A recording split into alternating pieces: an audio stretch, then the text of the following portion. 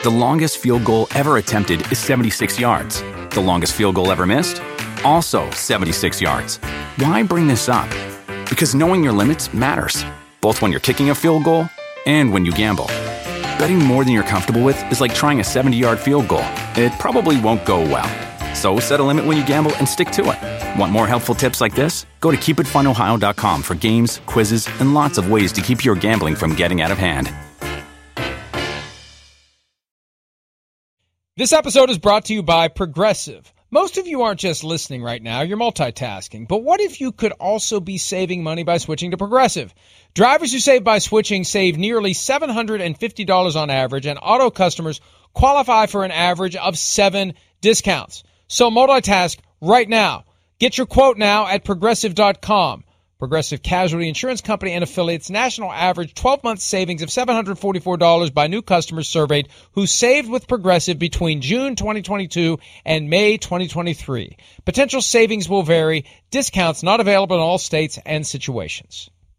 Start clean with Clorox because Clorox delivers a powerful clean every time. Because messes happen. Because... Hey, listen. Remember how you told me to toss those takeout containers before we left for vacation? And you were like, I'm serious. If that leaks over the counter, it'll be a slimy abomination by the time I get back. And I was like, yeah, of course. Don't worry about it. I won't forget. Well... Ooh, yeah, that happens. So start clean with Clorox. Use Clorox products as directed. Rinse after use if in contact with food surface. Allen, under center. Sneaking, No, I don't he know. did not make that. I do not know. Let's see where they spot it. He did not make that. He got it. They got it. They did it. They did it. Yes. Not yes. Not yes. Hell yes. Not yes, hell yes. That's our kind of call. Tuesday edition, Pro Football Talk Live. Chris Sims is back. What up? I never went anywhere. And I appreciate everyone out there, Chris, who expressed concern over my injury from yesterday. Are you aware of my injury from yesterday, my pregame injury? I was injured during pregame warm-ups, literally shower warm-up. Yesterday morning, before the morning show, or like PFT? Yes. PM? I am not aware of this at all. What happened? Well, I was running late to get into the shower. Yeah. And I turned the water on. And I like to let the water get hot. It gets hot faster if you're calling it through the main spigot instead of through the shower. I've learned over time. Gotcha, It gets hotter faster. So I turned it on, and I was hurried. I was late. It's my own fault. I was late. And I pulled the shower door shut so it would, close up against the front end of the shower.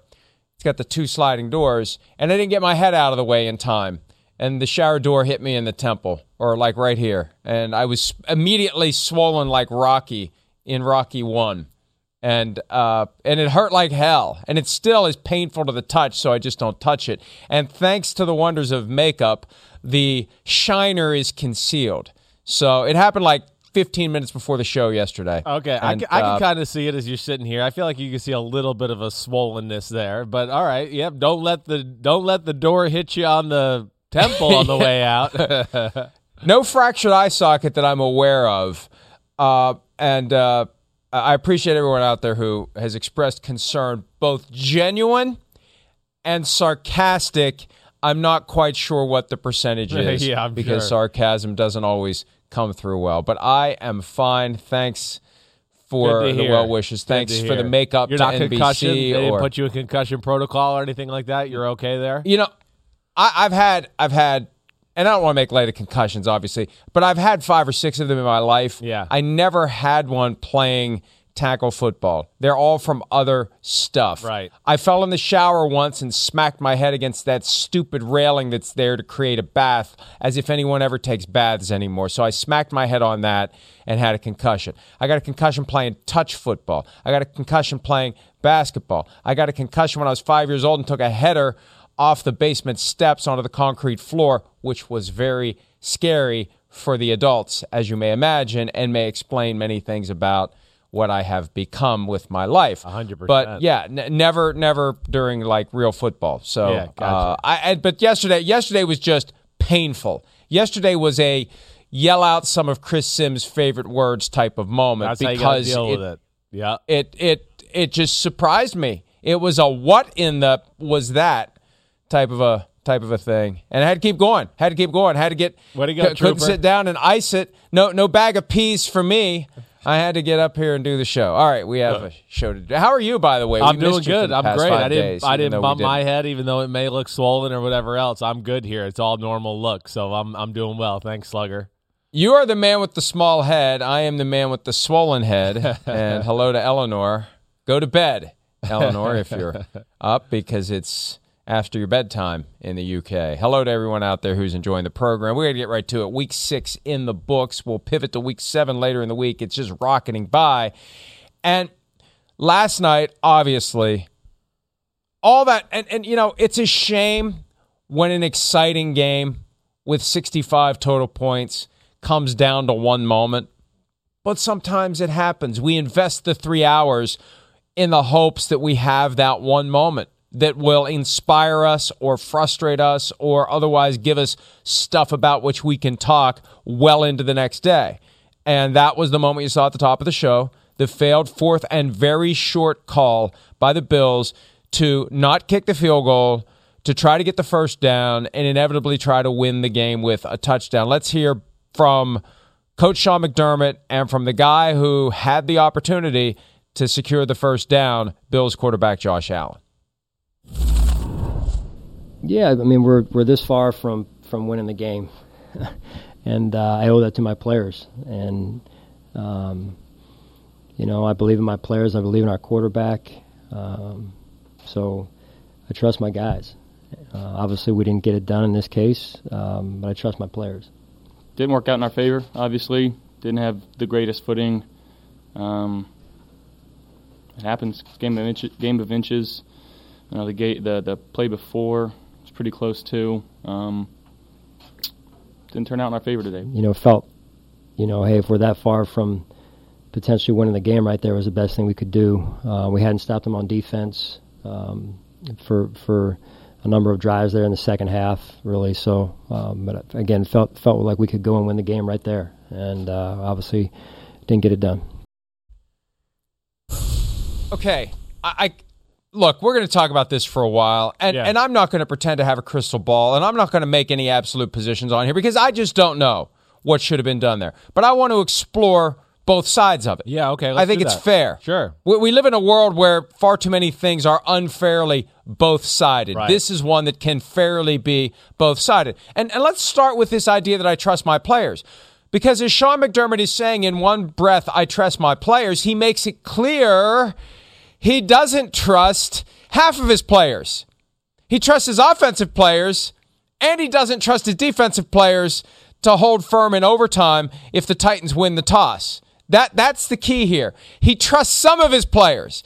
And so as much of it is an endorsement of Josh Allen and the rest of the offense, it's an indictment of what his defense was doing that night. Not a blanket overall indictment that they stink and they're going to give up 34 points every game, but they couldn't stop the Titans in the second half last night. Yeah. So for as much as he trusted his offense, he did not trust his defense, and that was part of it, Chris. Well, sure, it is. I think what he's saying that first off, he's just telling you he's trusting the guys out on the field in that situation as it pertains to the game right there. I mean, how can he trust his defense? How can he? We saw the Bills' kryptonite last night for the first time. The team that we thought was the best team in football. We thought maybe they fixed their woes of being overpowered by a big running physical football team, and that was not the case last night. But so I understand him going for it there.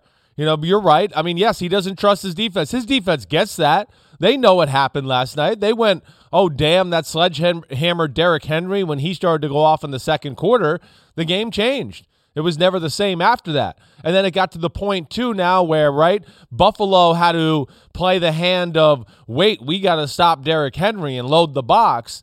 And it ignited, of course, the passing game in Ryan Tannehill that went on fire in the fourth quarter. So I have no issue with the decision, at all. I mean, to me, one of the funny things, and Pete brought this up before we even went on the show, and I was going to say too, we don't even really think twice about second guessing coaches in these situations anymore. I mean, that's where it's just gone crazy to me. But I have no problem with, again, Mike, you and I talk a lot about reading the game, having a gut for how you feel on the sidelines. Forget the numbers. I think the gut would tell you, man, overtime, if they get the ball first, they might just smash it down our face and we might lose the game right off the bat. And that's where I'm not going to fight back about the decision, or at least McDermott's thought process. But you're not wrong in the fact that he doesn't trust the defense there. And here's another side of it, too. Yeah. McDermott says we have that far to go to win the game. Right. And we need to be fair to the circumstances. They were not defending the goal line. It would have been a first down with less than 30 seconds on the clock. Right. You still got to get into the end zone. 100%. So I understand that the analytics crowd, and I'm not saying this in a demeaning way, there are all sorts of factors that come into play here. But we have to remember they were still more than 2 yards away from pay dirt. This was not, if you convert, you automatically win. You extend the drive, and you still have to score. And maybe you will, and maybe you won't. And on the other side of it, if you go for the field goal, you still have to put it through the uprights. Now, from the 2-yard line, it's an old school extra point, which almost was never missed. It's too close. Even if you're trying to shank it, it doesn't have a chance to go far enough either way to miss the uprights because it's right there in your face. But what comes next, we'll never know. Would they have still scored from inside the 2? I don't know. They didn't have a whole lot of time to do it. What were they going to do? What was their play call? Did they like what play calls they had left if they had gotten that first down? Apparently they did, or they wouldn't have gone for it.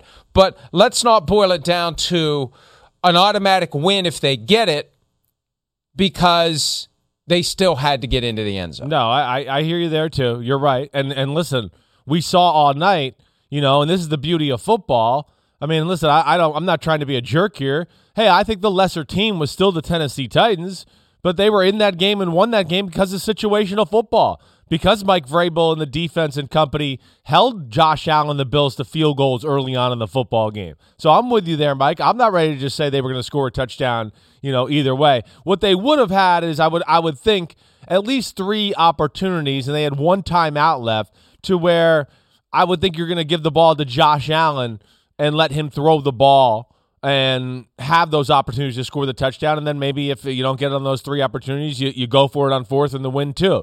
So you're going to put the ball in Josh Allen's hands 4 times inside the 3-yard line there. Hey, I like my chances. I do. If I'm Sean McDermott, again, it's one of the better players in all of football, and we know how dangerous he is, off schedule. And I think that's where I just get to. Again, the play call itself, you could start to get into that. Just a quarterback sneak. Vrabel and the Tennessee Titans obviously had a good feel for what was coming there. They were not not prepared. And I think when you add all that together, I mean, hey, Mike, I'm with you there.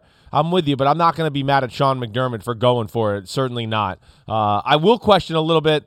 Quarterback sneak, your offensive line hasn't necessarily won the battle all night long. But you do have a 245-pound quarterback. So listen, we can Monday morning quarterback that a little bit. But again, I'm not going to go crazy on that call either. Let's take a look at that if we Sorry, can. I said a lot there. No, you're fine. Yeah. They tried to get cute. They set up in shotgun. Yes, right. And then Tried Josh Allen rushed to the line, right. took the snap, and tried to force his way through. Right. And that falls into the cute category, and that's fine. That's fine. But when you have an offense like the Bills, see, he walks up like he's doing something. Well, and it's like, oh, you know what the hell? I'm going to take the snap. No doubt. And don't get cute when you've got Josh Allen. You don't have to get cute. You shouldn't have to get cute. I'd rather have the ball in his hands, shotgun formation, let him move around a little bit, type see of if run, he finds a maybe, guy something like open, that. Yeah, or right. run it. Sure. Like he did on the prior play when he almost got the first down, when he leaped, and it looked like, I don't know why they didn't measure it. I don't It either. looked awfully damn close. Right. That at least you pull out the sticks and see if he got the first down. But I always like multiple options. You make it one option, one chance when you do that. You get kind of cute, and which tells me you got concerns about running a traditional quarterback sneak against that defense. So we're going to have to catch him off guard. Right. Well, you know what? You didn't catch him off guard. So I would have preferred to see a shotgun snap and Josh Allen with chances to make magic that way than bullet up the middle. Yeah, listen, I hear you there. All your points make sense to me, definitely. And hey, they were trying to get cute. Where I didn't know if they would definitely do it. I wish we could show. Can we go back and show the play one more time, guys, in the back? Just because to your point with the shotgun. One, I did not think he was going to call the quarterback sneak, especially, rewind it a little bit there if we can, guys.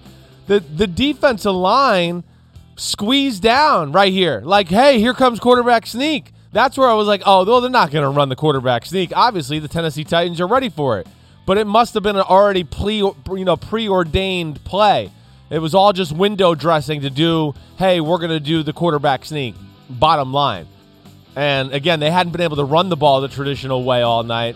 Listen, this is the only thing to me you can second-guess. I'm not going to second-guess Sean McDermott going for it, but certainly when a night when you haven't overplayed or beat the defensive line and the run game a whole lot, and now they've played a defensive formation that looks like they're ready for that quarterback sneak, hey, we could second-guess that a little bit, but I'm not going to go too crazy there either.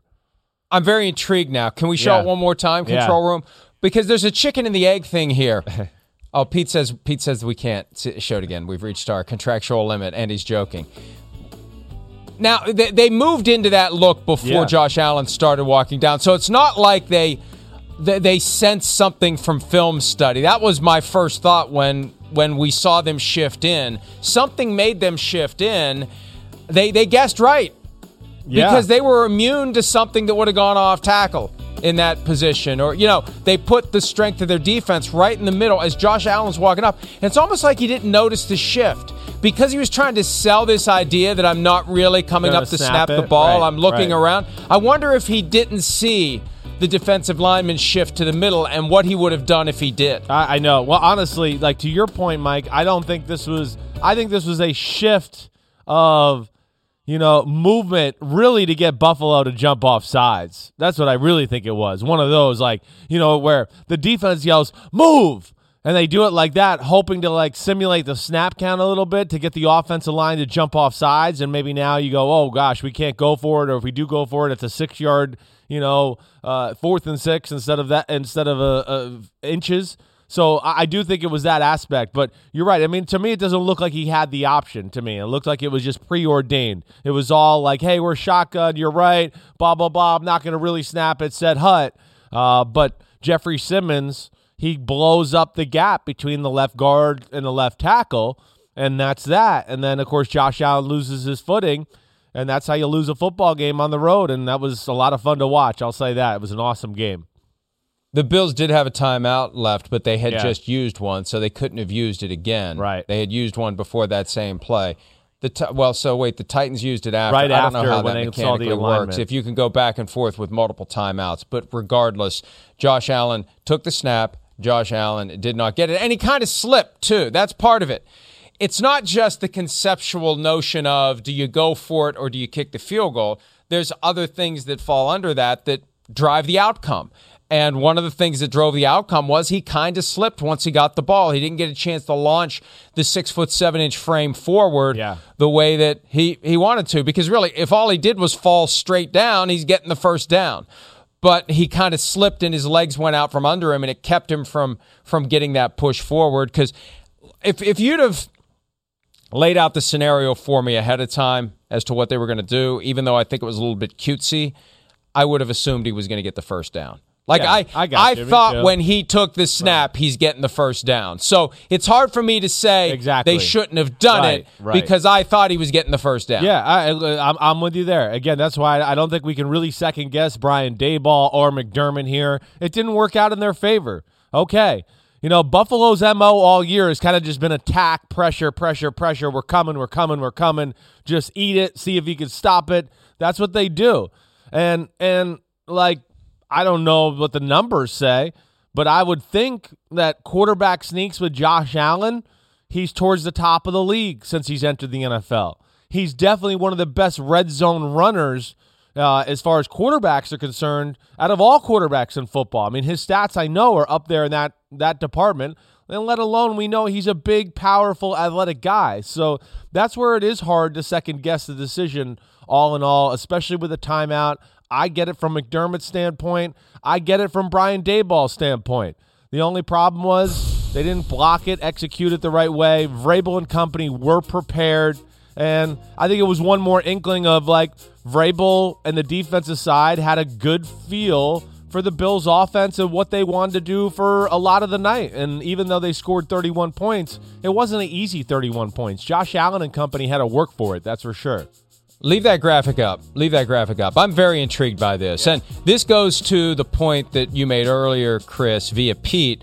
We don't criticize coaches when they do this anymore. It used to be if you did the conventional thing and it failed, you never got criticized. If you did the unconventional thing and it failed, you were criticized and criticized. And if you did it enough times, you were fired. Right. This is an official NFL account. Next Gen Stats on Twitter. The Bills' decision to go for it on 4th and inches from the Titans 3, trailing 34-31. It was more like the 2. Was unequivocally the optimal call, according to the NGS decision guide. I think unequivocally is probably the wrong term. Unequivocally would be 100-0. It was slanted in the favor of going for it. I wouldn't say it was unequivocally because you could have kicked the field goal. And here's the other reality. We now have a data point that would suggest you shouldn't go for it in that situation. And I don't know how much every additional instance of going for it in a situation where you're supposed to go for it and you fail, how much that starts moving the needle. But I sense this big picture statistical tug of war where every iteration moves the rope a little bit this way or moves the rope a little bit this way. But this would be an instance where, as it gets added to the pile of circumstances and data and formula, it would say maybe you shouldn't have gone for it because you didn't get it. Yeah, no, I hear you. But I think in the world of science and numbers, when there's a 21% difference, that's when they say unequivocally. I'm guessing. I'm with you there. Hey, listen, there is the argument to be made of like, hey, we think we're the better football team, so we're just going to extend the game and keep playing.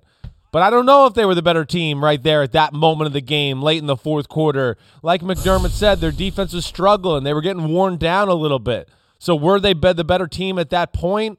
I don't know. That's debatable. I mean, Tannehill, tore them up the series before.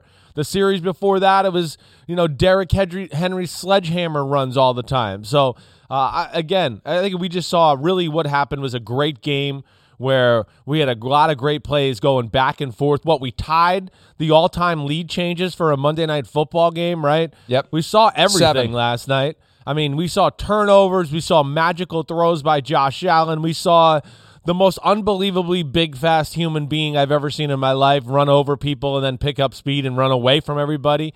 So it was a great game, and it just came down to a big situation, and Tennessee won. They got $1 million football players over there, and sometimes we can't forget that too. I want to give Derrick Henry his due praise in a moment, but I still want to continue to focus on the dynamics within a football organization that have gotten us to the point where not only is it okay to put all eggs in one basket on 4th and short and avoid the safer, at least superficially safer play and take the tie, because of the presence in each and every team now of an analytics department led by an analytics guru who spends a lot of time with the owner. And we've used this comparison before. This is Costanza picking up the calzones and sitting with Steinbrenner for lunch every single day. This is someone who is very close to the owner and helps the owner understand the game like the owner has never understood it before. And you have to answer to the owner now when you ignore something like the tweet we saw from Next Gen Stats. If Sean McDermott goes for the field goal and loses, he's got to deal with all these numbers that made it clear that your win probability dipped under 50% if you had kicked the field goal, and you don't know you're going to win the toss, and your defense is gassed, and you've got Derrick Henry. You've got to deal with an owner now who is far more informed and far less likely to be bamboozled by a big personality coach who wants to blow into the room and just charisma the owner into accepting what the coach did. And that dynamic applies when it comes to those micro decisions, and it deals with the macro realities of a football team now. The coaches are no longer able to BS the owners the way they used to. And that's a fascinating shift in how football teams operate, because basically the analytics guy is the little Jiminy Cricket who's whispering into Pinocchio's ear about what the reality is. And so the owner is the one now who is in a much better position to push back against a coach who tries to come in and football talk his way through one of these situations. And that's why you're not just forgiven for doing it, you're expected to do it because of the tweet that we showed. Well, there's definitely more pressure along those lines, no doubt. Is there more like of a want to, we have to use this because we have the analytics department and, it's part of the game now? I mean, definitely there is that pressure. Now, like to what you're saying, I don't know if that goes on in every organization where the analytics guy gets to be like free access to the owners. I do think there's some teams like that. I don't know if that's the way it is in Buffalo. I'd like to think it's not. I'd like to think that the owner there goes, hey, Sean McDermott's really smart and he's a damn good coach and he listens to the analytics and he also uses a little bit of his own, he's not Italian like you, his pasta and meatballs gut, but his steak and potatoes gut to feel the game out a little bit. And you're right. It has, I think, empowered the owners to think they know more or they have a better understanding of the game there. So there is that aspect. There is. But I do think you got to be careful if you're ownership or anybody else micromanaging a guy like Sean McDermott who does know what he's doing. I mean, he manages football games ever since he's taken over Buffalo, about as good as I've seen in football. So this is no idiot. And I'm with you. I mean, listen, I like analytics, but I don't think it's the end-all, be-all. That's for sure. I'll say that much. But it certainly has a powerful place in the NFL right now, and it's very powerful to your point, to people that might not know the X's and O's of football to a degree, and this makes them feel like they know more. And I know analytics have been around for a long time, but they haven't been around to the point where they are now, where you have these kinds of specific formulas that tell you to go for it under circumstances where when we were growing up, you in the 80s, me in the 70s, you never went for it there. You took the 3.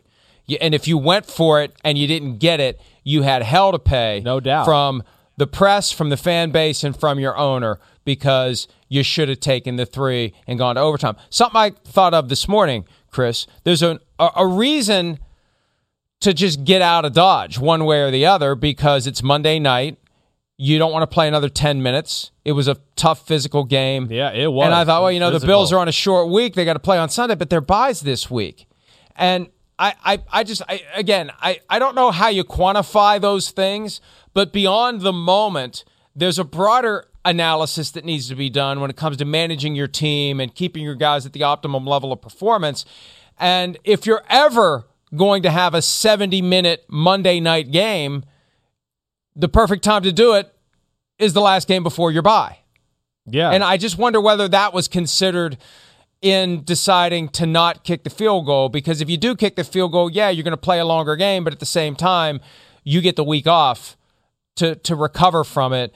And that would be another little grain of rice in favor of not worrying about having an extended game on a Monday night. Sure. I hear you there. I hear you. I mean, you're right. You could go all out. Let's play another quarter. Who cares? But I think, reading the tea leaves, which I do think Sean McDermott was doing, and again, just staying within the mantra of their football team, especially, hey, we know the defense is great, and it's, still the top-ranked defense in football this year. But I still, the star of the show is the offense and the fact of how much pressure their offense puts on another team. And, of course, you could argue that they got the best player in football with Josh Allen. I mean, he's in a short list with that crew. So I can't second-guess it a whole lot there. And especially when your defense, your team lost the time of possession battle in the second half, and was severe and was getting worn down on the defensive side of the ball. I don't think there's any doubt about that. They were a little bit like, which way did it go? Which way did it go? Is it Derrick Henry? Oh, it's play action. It's A.J. Brown. They were getting hit from both sides with haymakers, and I think from that standpoint, I totally understand McDermott, again, going for it and trying to win it right there with Josh Allen. One last observation and something that just occurred to me, and I don't know that I've ever articulated this before, but one reason that I have resisted this full and complete embrace of analytics in football is it really does further convert players into robots.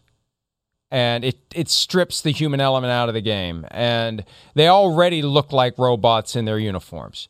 And we already have kind of a culture in the NFL where it's next man up and it's we root for the laundry and the hell with the players if the players want something that the owner doesn't want to give them. And this is just one more thing that makes it less human and less personal.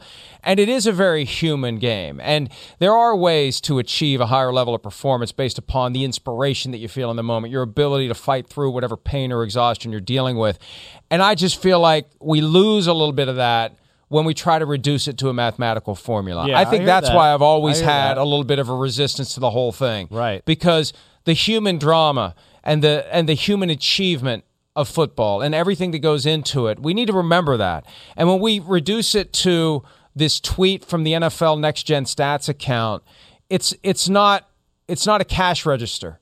And that's what just irks me. Well, yeah. And I've come to the point where I can just accept it and try to compartmentalize it, but I hope other people will as well and understand that these are still humans and every situation is different like a snowflake. Well, yeah, I hear you there. I hope we never get to the point where we lose sight of that. Well, no, but we're just in the era right now where it's, aggressive over being a chicken. That's all that matters. Aggressive. Nobody cares. Hey, they were trying to be aggressive. They went for it. That's okay. That's cool on social media. They were aggressive. That word plays. Chicken, afraid, what are you doing? Doesn't play. Everybody pile on. Look at this chicken. He's a wimp. He didn't go for it. That doesn't play on social media. That's where the world has gone to a degree. I mean, at least in my eyes, nobody second guesses it anymore that way. And yeah, we don't second guess a ton of fourth down decisions and things that go on across the NFL now that don't even get talked about during the week where you go, you know why? But you know why? Yeah. You know why? If What? you second guess them, then you have the analytics mob up your ass. No, exactly That's why right. You're people not don't allowed do to it say anymore. it. You're not allowed to say it. Yeah. You're exactly right. You're going, and because then it goes like, here we go. Oh, the numbers all year show this. Okay, well, the numbers are also influenced by like teams that are severely better than a lesser team, and they went for it, as they were kicking the crap out of that team, and yeah, they made it. So yes, I mean, I'm with you. I hope we don't lose that aspect either. But I feel like that's where we are, at least with the psychology of the whole situation in our world right now. One final very important point that I'd never really thought of until you said it just now, but what did the chicken ever do to be the go-to animal to compare someone who is afraid to? That's just a chicken just plucking around the yard. Right? Trying to protect itself. Right. I mean, it's survival instinct. It's not fear. It's wired that way. What did the chicken ever do to be that animal? I can see now. This is where when you own 6 chickens, I could give you a little clue here. Good. Okay. All right, good. Okay. Here we go. A chicken, when it does get to the point where it's running around, it will lay down and go, I give up. Go ahead. Eat me, do whatever. Because I've saved the neighborhood dog from doing it before, and he was about to eat my chicken, and my chicken had given up. He got close, and she was just going to lay down and go, okay, it's time. He's going to bite me. It's over. So I'm guessing that's where it came from, but I don't know that. Listen, that chicken that Rocky was chasing in Rocky 2 must have had, this is 2 Rocky references already. Must have had some sort of steroid shot into it or something because it didn't lay down. Yeah, you're right. It drove The Rock crazy. It did. Crazy. It did. He felt like a Kentucky Fried Idiot, if you recall. And one more thing. What's wrong with this picture when the guy who lives in Connecticut has chickens and the guy in West Virginia That doesn't? is very true, too. I was actually thinking that. Isn't it weird that the guy in Connecticut's got chickens and the guy in West Virginia doesn't? What the hell's going on All here? right. Chickens would be laying down everywhere if Derrick Henry came running. He was phenomenal last night with 143 rushing yards and not 1, not 2, but 3 touchdowns. Let's hear from Derrick Henry on the 76-yard shot out of a cannon touchdown that really first made us think that the Titans had indeed shown up to play on Monday night. Yeah, you see how big my eyes got? But no, man, they did a great job blocking, and I just seen the hole and hit it, got north and south, and got a TD. I don't know if you realize it or not, but your miles per hour, you were 21.8. That's the fastest by any ball carrier this year. What is it about you in the open field? Like, Still too slow. Where does this speed come from? I'm from Florida, so Florida boys, it's in the water, so if you're from Florida, you got to have speed. It was funny, and I love the guys on Monday Night Football, but Steve Levy acted like there was actually any doubt. He may go all the way. No, he's gone. When he got through the second level, there was no maybe. The gap was getting larger, not smaller. This was not he could go all the way. It was he could run all the way to the nearest ocean if he wanted to. No one. Look at that right there. It's gone. It's done. There's no maybe. There's no could be. He's gone, Chris. Yeah, he's special. I mean, we're looking at an all-time great running back. I mean, truly, the short list of all-time greats to what he does, how dependable he is. I mean, they're riding him to death week after week after week. And the way they ride him and the way he's playing, I mean, it's changed the way we viewed their football team over the last few weeks. I mean, that's the biggest thing. I don't know about Tennessee. I mean, oh, man, they lost to the Jets. Things aren't looking good. Defense isn't that special. They kind of get the run game going. Defense improves just a little bit, and all of a sudden we're sitting here and going, damn, we're ready to count Tennessee out. And now you start to go, okay, here they go. Maybe Mike Vrabel's got them together here, and they're going to start, getting hot and be the team that we thought they might be before the year. And it all starts with him. It really does. It changes. Buffalo has to play a certain style and a certain defense that's risky, that you don't necessarily want to play when you get gashed like that. And that changed the game from that point on. That changed it. Because now Buffalo knew, we got to load the box every now and then. We got to really put one more egg into the stop-the-run basket, and that got Ryan Tannehill and company in rhythm, and it was never the same. Now, it's funny how quickly narratives change during the course of a season. Back in week 1, when the Titans got destroyed and dismantled at home by the Cardinals 38-13, Derrick Henry had 17 carries for 58 yards. Yeah. And immediately, as we dramatically overreact to the only data point that we have for the 2021 season, what happened the first week, it's like, maybe Derrick Henry's finally hitting a wall. Maybe he's finally going to have the Eddie George moment where there wasn't any one specific injury for the last great Titans running back. He just got to a point where couldn't do it anymore. Well, since then, how about this, Chris? 182, 113, 157, 130, and 143. Yeah. And he's on pace. And remember, there's 17 games in the season, so he gets an extra opportunity to bump it even higher. He's on pace for 2,218 yards, which obviously would be a single-season record.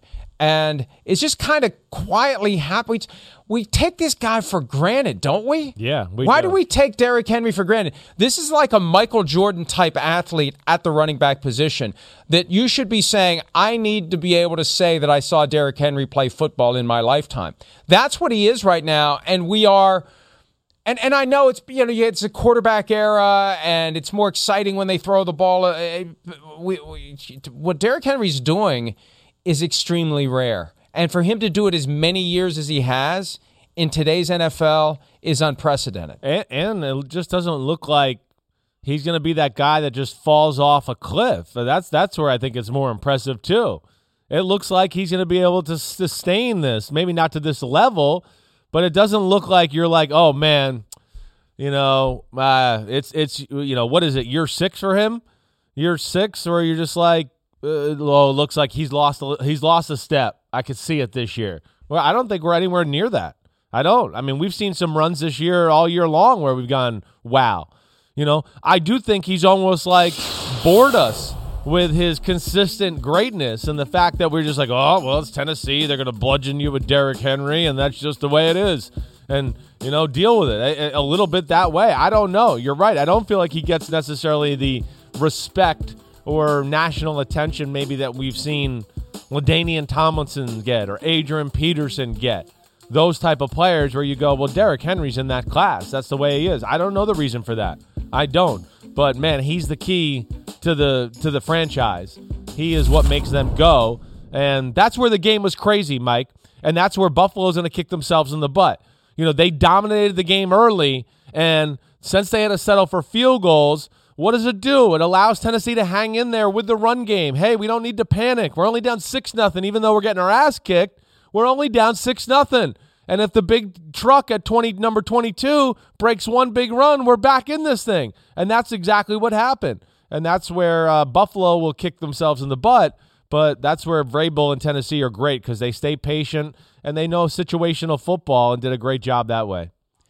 And that's a prime example of the break between analytics and human reality, because when he has a play like that, it is the equivalent of busting the soul, just a piece of the soul of the Bills, and making them say, oh, crap. Oh, boy, here we go. And you can't shake that mentality, and you still have to go out and try to tackle that guy. He's phenomenal. And he only has 6,643 rushing yards because he wasn't used much his first 2 seasons in the NFL. They eased him into his career. Yes, he didn't have a lot of carries. 110 as a rookie, 176 in his second season. And then since then, 215, 303, 378 last year, 162 so far this season in 6 games. And, you know, one of the knocks on Derrick Henry coming out of Alabama was, like every other Alabama running back, you get the crap beat out of you by Nick Saban. Right. He had 46 carries in one game at Alabama. Right. So the tread is getting thin on the tires. No, it's not. And maybe that respite those first couple years, whoever made the strategic decision, because it was DeMarco Murray and Derrick Henry, remember? Yeah. And it became a little more Henry and a little less Murray. That may have been the thing that put the tread back on the tires and has allowed Derrick Henry to play the way he has the past 4 years. I don't doubt that. And, you know, the other thing is, too, you don't see him. He does a great job of delivering a few, car crash hits, but he does a good job between the tackles sometimes of kind of just, I'm upright. I didn't have to lower my shoulder and get crushed, and okay, oh man, I smashed it in there for 3 or 4 yards, but nobody really crushed me. I've just found a nice way to kind of get in there, fit in there, fell down for a few extra yards, and that was it. He has a way where he's slippery that way to where it's rare when you see people really square him up and crush him. But it's just rare that he could be a sledgehammer of 3 yards, 4 yards, 3 yards, 4 yards. And then it can just be 76 or rip off a 12-yard touchdown run and hit the hole as fast as anybody you've seen. That's where he's special, and that's where he changes the game and changes how defenses play. You have to almost go all in once you start to see him get rolling, because if you try to play a little bit of like both worlds of, we're going to play a little pass defense and hopefully they don't call the run play here, he's just too dangerous to where, like we saw, he gets to the second level and it's over. And it's phenomenal to watch. It really is, and he's rolling right now. He was rolling late in the 2019 season and in the postseason, running all over everyone. Yeah. And remember, they came up against the Chiefs, and the Chiefs were able to bottle him up just enough, and they didn't have the passing game to complement him. And that's going to be the challenge. At some point, the Titans are going to come up against a defense that will slow him down. Yeah. They need to be able to pivot to Ryan Tannehill, A.J. Brown, Julio Jones, and take advantage of what will be there when a defense is overcommitted to stopping Derrick Henry. So I feel a lot differently about the Titans after last night, because I thought they were going to lose, and they're going to be 3-3, and the Colts aren't that far behind, and the Colts could make it interesting now that they have gotten through their chronic injury issues for the most part. They still need Quentin Nelson back.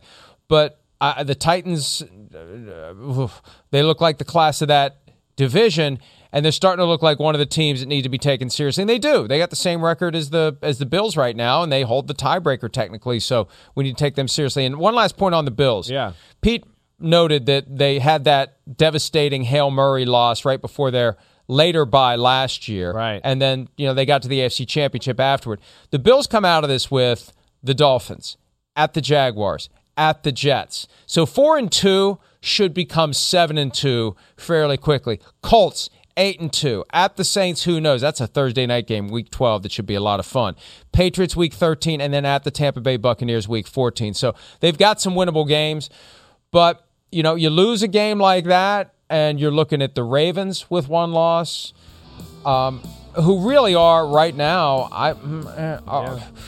The Ravens may be the class of the conference right now. They're the only one-loss team, unless I'm missing somebody. Am I missing somebody? No, it's hard to argue that, Mike. It is. I mean, it is, especially with the way they won this past weekend and just kicking the crap out of the Chargers. I don't think you're wrong in saying that.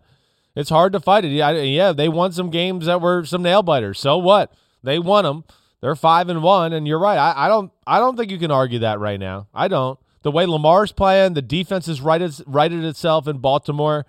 Again, I think what we're seeing is the AFC has got a lot of good, and they're beating each other up a little bit, and we're going to see where this plays out, certainly. And Baltimore's got a lot of tough games, but I don't think you're wrong by saying they're the class of the conference right now.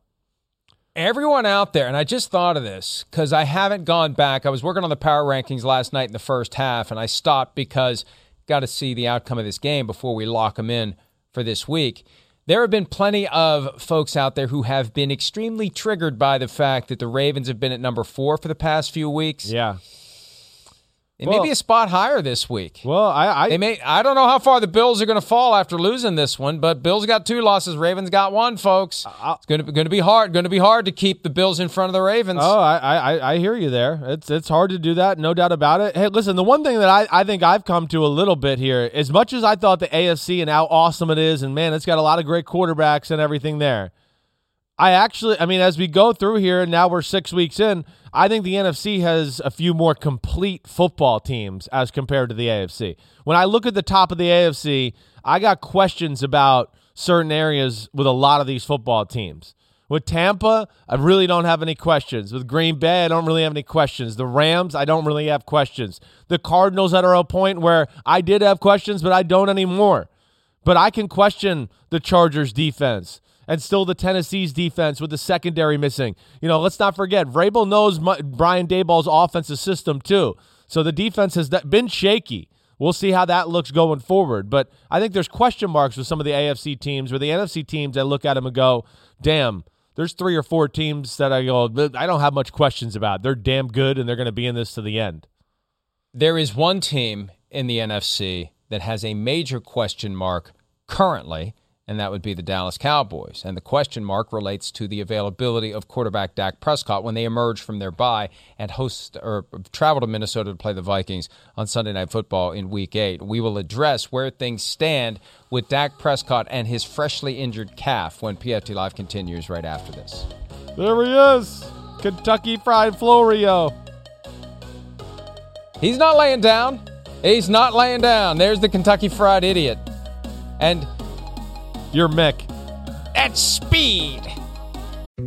Dietz & Watson's been making meats and cheeses the right way since forever. What's that mean? It means never cutting corners, ever. It means cooking, not processing. It means our Virginia brand ham that's cooked to perfection, then twice baked to layer the flavors. It takes more time, but you can taste the difference. We come to work every day to do it the right way, even if it's the hard way. Because if it's not right for us, it's not right for you. Dietz & Watson, it's a family thing since 1939. The longest field goal ever attempted is 76 yards. The longest field goal ever missed? Also 76 yards. Why bring this up? Because knowing your limits matters, both when you're kicking a field goal and when you gamble. Betting more than you're comfortable with is like trying a 70-yard field goal. It probably won't go well. So set a limit when you gamble and stick to it. Want more helpful tips like this? Go to keepitfunohio.com for games, quizzes, and lots of ways to keep your gambling from getting out of hand. Life is a highway, and on it there will be many chicken sandwiches. But there's only one McCrispy. So go ahead and hit the turn signal if you know about this juicy gem of a detour.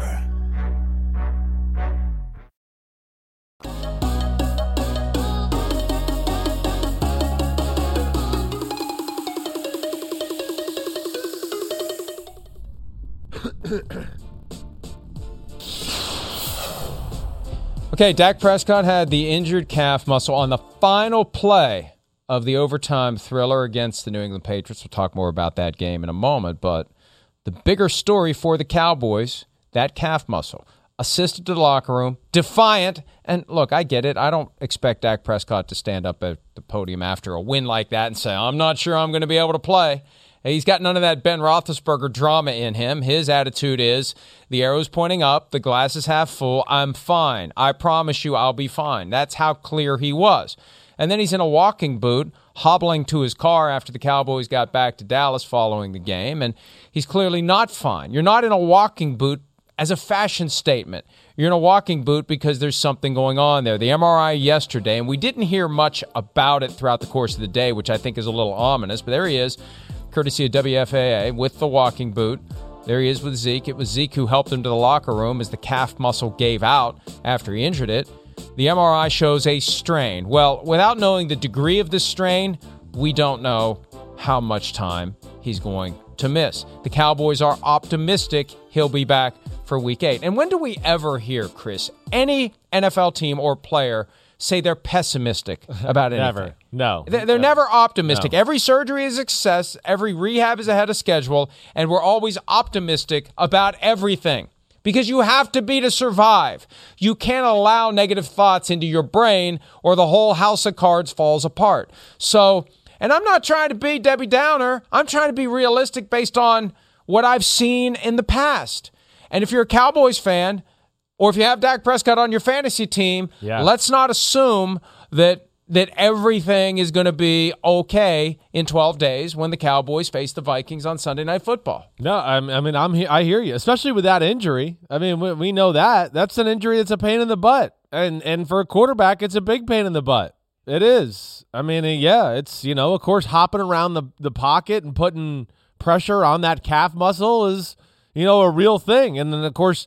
It doesn't matter, what, position you're in or anything like that. I mean, it's going to be affected. I watched the game on film yesterday, Mike, and tried to, the coach's film cuts off where he's backpedaling and celebrating. He puts his foot in the ground to now run forward to celebrate, and that's where it cut off. So you can't see, but I'm guessing that's where it happened because you can't really see a limp on that other than that. But this is going to be a tough injury. There's no doubt about it. So you see there, he throws the ball, he backpedals, and then he planted his foot in the ground to run up, but then the camera cut off, and I couldn't really see what his stride looked like after that. But that's a concerning injury. That's an annoying injury. Anybody that's had that injury as an athlete is nagging, and of course it's a big part of what you do as a quarterback with the drop and pushing up in the pocket and everything like that. It needs time to heal. It needs an opportunity to heal. No different than the hamstring. And what did we see with Christian McCaffrey last week? Yeah. As he was working his way back from his hamstring strain. Oh, it's just a strain. It's funny. Strain gets thrown around like, oh, it's just a strain. Like, go take a nap and have a couple Advil and you'll be fine. He clearly aggravated it because he ended up on injured reserve. Yeah. So you've got to be very careful. And I've had both. I've had the calf and I've had the hamstring. And if you don't rest and let it heal, it never gets better. There's a certain point where you just have to accept it. Yep. And it's hard to do when you're having the best season of your career. It's your redemption season after your broken ankle. Are you kidding me? You're proving why you're worth $40 million a year. You're proving that maybe you're worth more than $40 million a year. And then this happens. It's hard to process in real time. And, I choose to be realistic. And the Cowboys choose to be optimistic, and we'll see which istic prevails. Let's hear from Mike McCarthy. We do have the sound of McCarthy from yesterday, updating the media on the Dak Prescott injury. Dak had an MRI this morning. He has a calf strain. We're going to take this week for rest and rehab. Then we're going to reevaluate Monday. And just the words from Jim, we're optimistic for Minnesota, but I think like any calf strain, especially this early, it's close to the injury, there is variance in timelines. So, but we're optimistic for Minnesota. Is this right? I'm glad we showed that because as McCarthy delivers it, and I always look for these little tells, but he has a calf strain. And hey, oh, that doesn't mean anything. Bull crap, it doesn't mean anything. Because plenty of times, it does mean something. You look straight to the camera and say, he has a calf strain. It's a calf strain. That sends one message. If you say, he has a calf strain, it sends a different message, Chris. Sends a very different message. And why would they be quiet about it? Because if it is something that's going to be multiple weeks, and you want to try to maybe trade for a backup or sign a guy who's out there, you want to have leverage when you have the conversation. So when you're talking to the agent for a free agent or the other team, you don't want them to sense that you really need this guy. You really need somebody behind Cooper Rush and Will Grier, or instead of Cooper Rush and Will Grier. So that's why teams would be circumspect at this point, because there may be a move they're trying to make in the event that it's not something that is just an strain. Yeah, well, no, you're right. I mean, you're right. They're trying to be optimistic. They're trying to be optimistic for their football team too, so they don't panic, because they know how important Dak Prescott is. So that, I mean, there's a lot of things at play here, but I do think it's something to watch for. There's no doubt about that.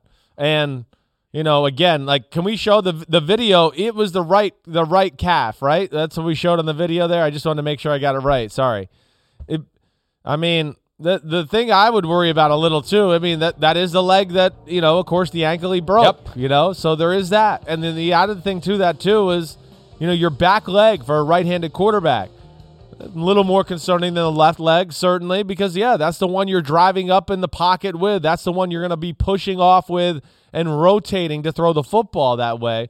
So we'll see, but this is a touchy injury. And you're right, nothing really fixes it other than rest. It takes a minute. So we'll see where it goes. But he played awesome on Sunday. I know that.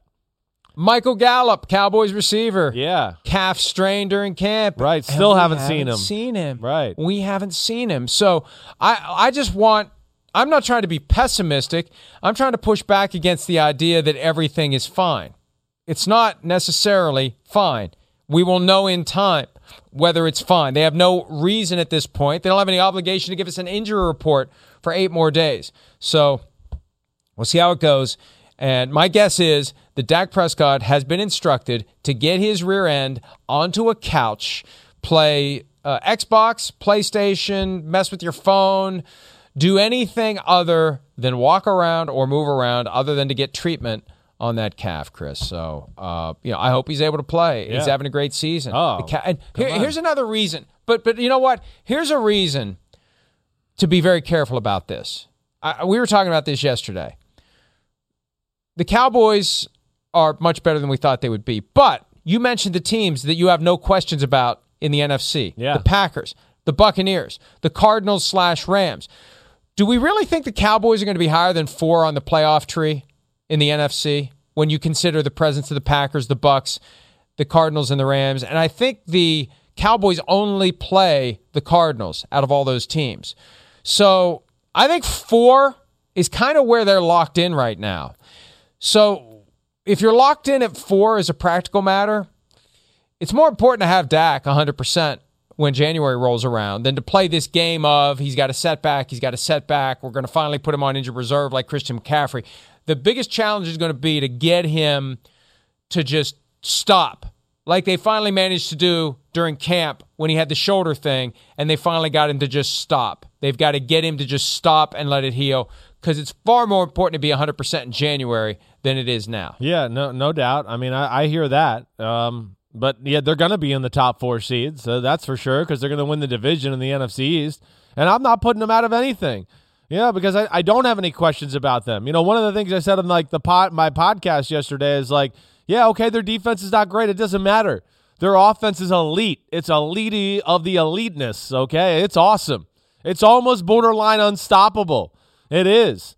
And this day of 2021, like, defense wins championships. Bull crap. They don't. Sorry. That crap has changed. Get over that, like, old mantra of whoa. Yeah. Do you not remember the most recent Super Bowl? Yeah, okay, great. They won it that year. I remember the one the year before that where the better offense beat the all-time great defense in the Chiefs, though, with an average defense.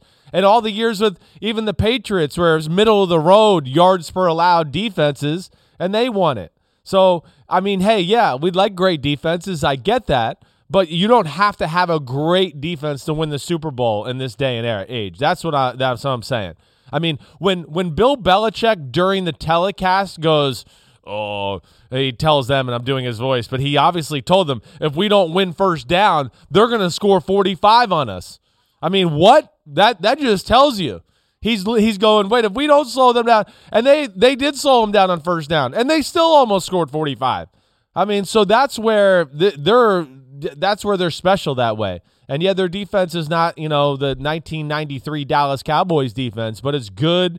It plays hard. It creates a little chaos and turnovers. And with that offense, they forced you to play a game again that you don't want to play because it's hard to match up with them.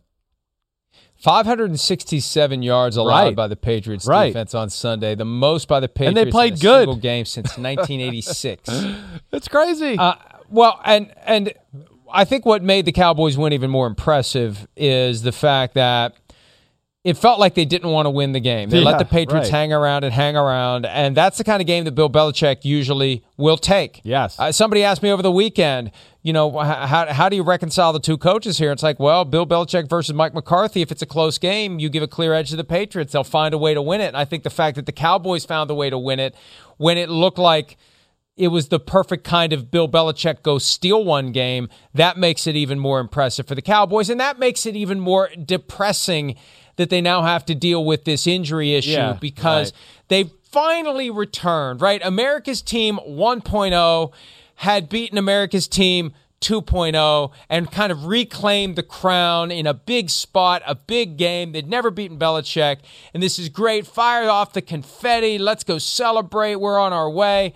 Wait, Dak's walking funny. What? Whoa! Oh no! So I think there's a lot of that. There's a lot of that denial that's kind of floating around because they want to be able to celebrate their moment. Yeah, I get that. I get that, and then I hope he's okay because I don't want to see them at less than either. It's kind of fun right now watching what they can do. It's rare. It's rare that you get an offense that really is like you could go. It's elite in both areas where you could just go. Wait, their run game is elite. And you have to change what you do there. And New England hung in there in the first half of the football game. Their big guys played pretty well. But, of course, it was one of those games. Again, the Cowboys dominated the game. It was one of those games where you looked at the score and you went, wait, the Patriots are winning 14-10? They're getting kind of dominated here. But they hung in there. They were doing okay. But it's impossible to stop Dallas. They stay patient with the run. They don't get away from it. And they continue to bludgeon you that way. And, I mean, the Patriots were calling every defense underneath the sun. They changed it all up. You couldn't get a good feel for it. But it just doesn't matter with how Dallas can protect, can run the ball, and the way they can spread you out and throw the football. They can do everything. And the one thing, Mike, I'll just say with the breakdown of the game a little bit. The Patriots got it all on defense. Except one thing, what we're seeing right here in every clip. Didn't matter if they bring 4 or 5. For the most part, they couldn't get close to Dak Prescott. And that's really was, to me, one of the things I would boil it down. If you let me look at it, like to boil it down, to break it down to one thing. Yeah, they don't have a great pass rusher. And therefore, they have to blitz a little too much to kind of get after a good quarterback like Dak Prescott. And it's too hard to win that way. And that's why he threw for 445 yards. Before the moment completely evaporates, I may have to go back and check the tape. There is a chance that you said impossible. That could at some point. There is. That would not be impossible for that to happen. Me fail English? That's impossible.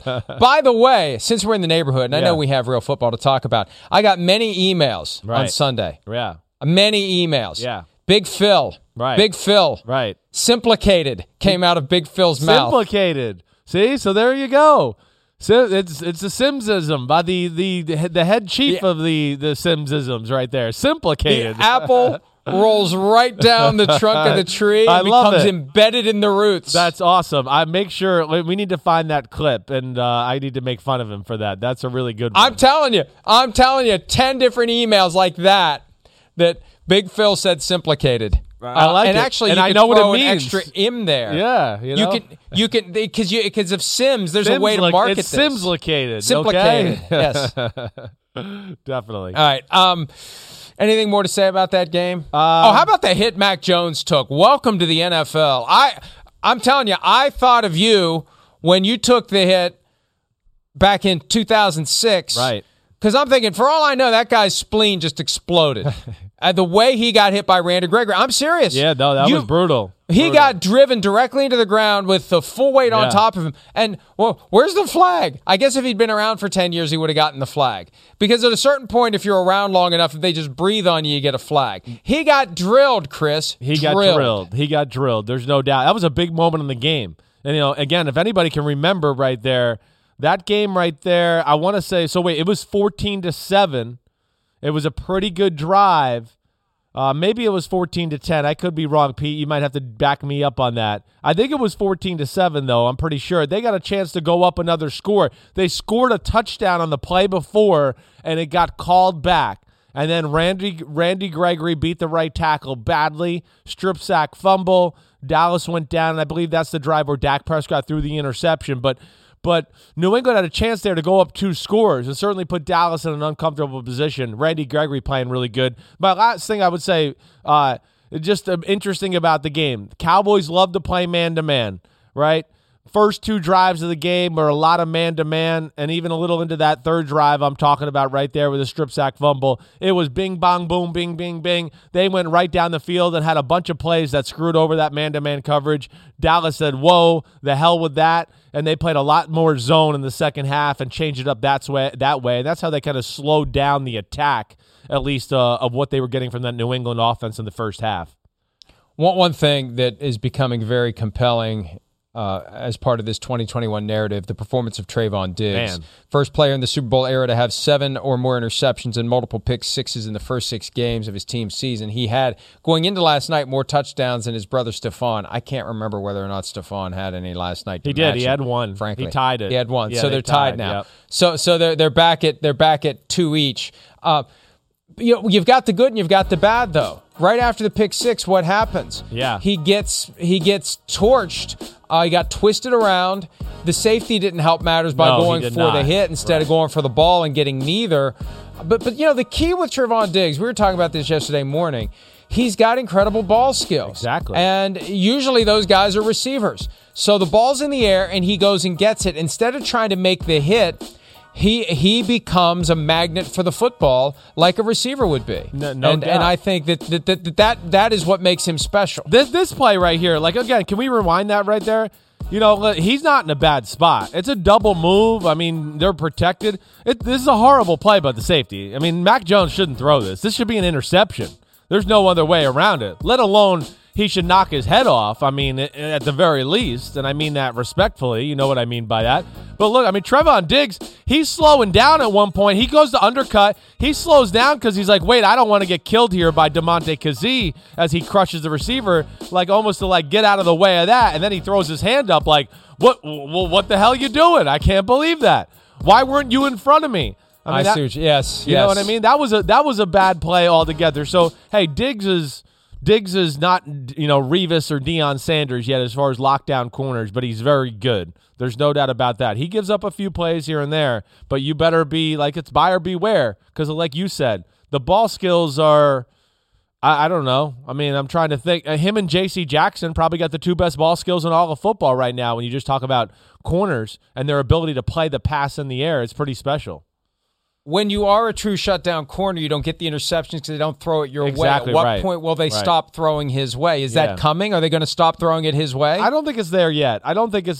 Because he's got great size. His top end speed, I don't know if it's real special.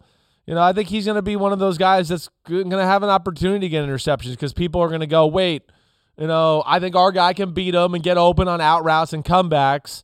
And quarterbacks are going to feel comfortable with that, but he's going to get some chances, and he's not afraid to take a chance every now and then. And like we see, if he gets 2 hands close to it, he's catching it. All right, we talked about the Cowboys' injury issues. The Browns have more, and they don't have a bye this week. They play Thursday night against the Broncos. We'll get you up to speed on that when PFT Live continues right after this.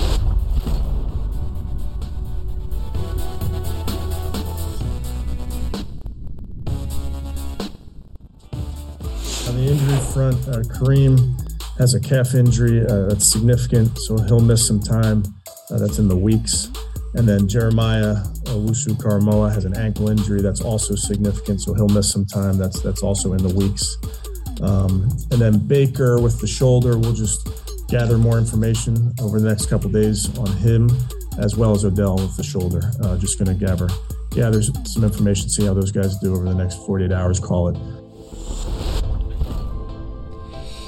That is a depressing injury update from Browns head coach Kevin Stefanski. Kareem Hunt gone. Nick Chubb already missed Sunday's game with a calf injury of his own, and it was obvious that Kareem Hunt was not going to be back anytime soon. The way he went down on contact, I'm surprised it wasn't more serious than just a matter of weeks. It looked like it was going to be months. And then you've got Jeremiah Owusu-Koramoah, who's going to be gone for weeks with the ankle injury. The big question, though, is Baker Mayfield. He's getting a second opinion after getting an MRI on the non-throwing shoulder. And you know how second opinions go. You get them not to confirm the first one. You get them because you didn't like the first one. Right. Yes, that's and scary. The first one may have been, hey, Baker, it's time to shut it down and get this thing surgically repaired. Well, we know the injury. I mean, Baker's tough. I don't ever second guess him that way, and there's no doubt. He's playing with a banged up left shoulder, and what I would worry about, just the way that looked like, I mean, man, was he really stretched out and put in a tough position there. To where you would think it could have possibly torn more of that labrum. Maybe it dislocated, quickly. I mean, when you look at it from this angle and look at how his arm and shoulder were, oh my gosh. I mean, that's brutal that way there. That really is. So that's what's scary, certainly. And the good thing is they got Case Keenum. Case Keenum is, in my opinion, one of the better backup quarterbacks in all of football. But, man, I'm going to be interested to see how this plays out with Baker and that left shoulder, because I would think it is fairly serious. And I don't know how much wearing that harness affected his ability to get his arm down and not have that compromising spot there, but he's been wearing a harness after having the dislocation back in week 2. Reminder, too, kids, if you play quarterback, don't go make a tackle after a turnover. Don't do it. Remember we had the conversation about Brian Flores saying it was great that Tua went and stuck his head in there after he threw an interception in the preseason? No. Don't do it. Protect yourself. Get out of the fray. No one is going to call you chicken because you preserved your health. If Baker Mayfield doesn't do that back in week 2 against the Texans, he's not dealing with these issues. So I'm concerned that he was advised to have surgery and shut it down maybe for the rest of the season. This is a guy who's trying to prove that he deserves a major second contract. I don't know what substantive offers the Browns made, but clearly they don't have anything done. And now he's in a position where either he's going to play impaired or he's not going to be playing at all. And there's a certain point where the performance with the impairment, we talk about this all the time, the starter below 100, at what point is that worse than just going with the backup at 100? Yeah, that's what they're going to have to gauge. There's no doubt about it. I mean, again, too, I think with the circumstances you're laying out, of course, the contract and everything there, he's going to want to play. He's not going to want to give anybody else a chance with this football team to go in and succeed and maybe make him look bad either. That's got to be in the back of his head. And, of course, their season's hanging in the balance. I mean, it's hanging in the balance. The Browns are 3-3. I mean, I don't know what else to say. They're in a big spot here. The Browns are 3-3. I actually can't believe I'm saying that.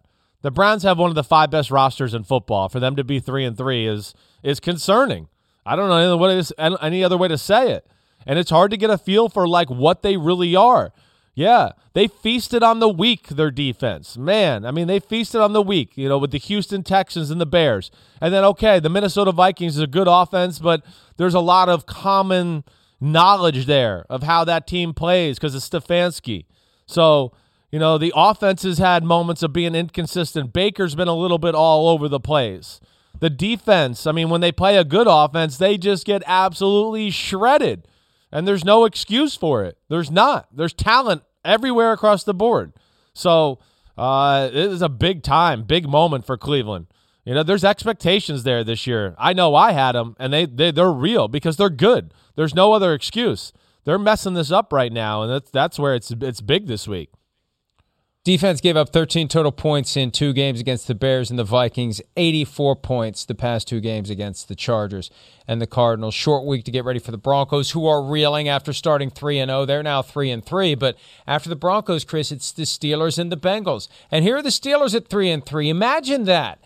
From the Browns at 3-1 to the Steelers at 1-3 to both at 3-3. How quickly things change. And yeah, the Browns are in a really tough spot now, and defensively, offensively, and if Case Keenum comes in, now I know Odell Beckham Jr.'s got a shoulder injury too. If he comes in and he starts throwing it all over the place, and he starts throwing it to Odell Beckham that's Jr., what I'm saying. Yeah, you are going to have some chatter in Cleveland, and you are going to have some people who wonder, hey, look, I love Baker Mayfield's aggressiveness, his tenacity, the moxie, but the spirit is willing, and sometimes the flesh is not as talented as other quarterbacks in the league. And I don't know where I would put Baker Mayfield right now. Not top 5, not top 10. And he becomes the potential cautionary tale, the Carson Wentz, Jared Goff type figure, where if you pay him in a couple of years, you may regret it, Chris. Well, it is a little bit that way. I mean, it's hard to get a total feel for what he is. It starts off the year kind of good and then goes into a little bit of a tailspin, really, to where it's not been good football, over the last few weeks, let alone some careless turnovers in the game the other day. They went down 14-0, and it's a fumble, it's an interception, and then, of course, the fumble we show later on. The defense held the Cardinals to some field goals and let them hang around the football game. But the play is a little bit all over the place right now. And I think that's what's concerning. And, yeah, with that team and the talent they have, I would be worried if I'm him and I'm going, wait, Case Keenum's going to go in, and I know he's pretty good, and he understands this offense has been successful. So that's going to play the part of, like, what you talked about earlier in the segment, Mike, that, yeah, he's going to want to play. He's going to do everything he can, because he's not going to want to give Case Keenum a chance. Not in this year, not with them being 3-3, not with that talent they have on that football team. So, I think it's fair to question Baker Mayfield right now. As much as I respect him, it's just, man, every time I think, okay, he's got it, look, he's playing good, he goes into a funk of bad decisions and inaccurate throws, and that's a little bit where we are right now. And with that team, the way it's built, it's not quarterback driven, and if your quarterback isn't driving it, there has to be fair questions asked. And I know he doesn't like that. That's part of his appeal. He gets salty. Remember a couple years ago, it's like every week he had some sort of a little pissy comment to a reporter, and he's kind of evolved past that. But, hey, not every guy who's taken first overall is going to become a perennial Pro Bowler and All-Pro and potential Hall of Famer, and it's entirely possible that of those guys, the 5 quarterbacks taken in the first round in 2018, we're trying to figure out where Sam Darnold fits. We're trying to figure out where Baker Mayfield fits too. We know the bottom is Josh Rosen. The top is Josh Allen / Lamar Jackson. Right. Take your pick. Yeah. The other two, it could be ultimately a 40% success rate by the time it's all said and done. All right, we should take a break. My God, we've only gotten 3 segments done. That means we have 3 to go or 4 to go. I think we have 4 to. Oh boy, I better shut up and take a break, or I'll be on the hot seat like some of the coaches that we're about to discuss next here on PFT Live.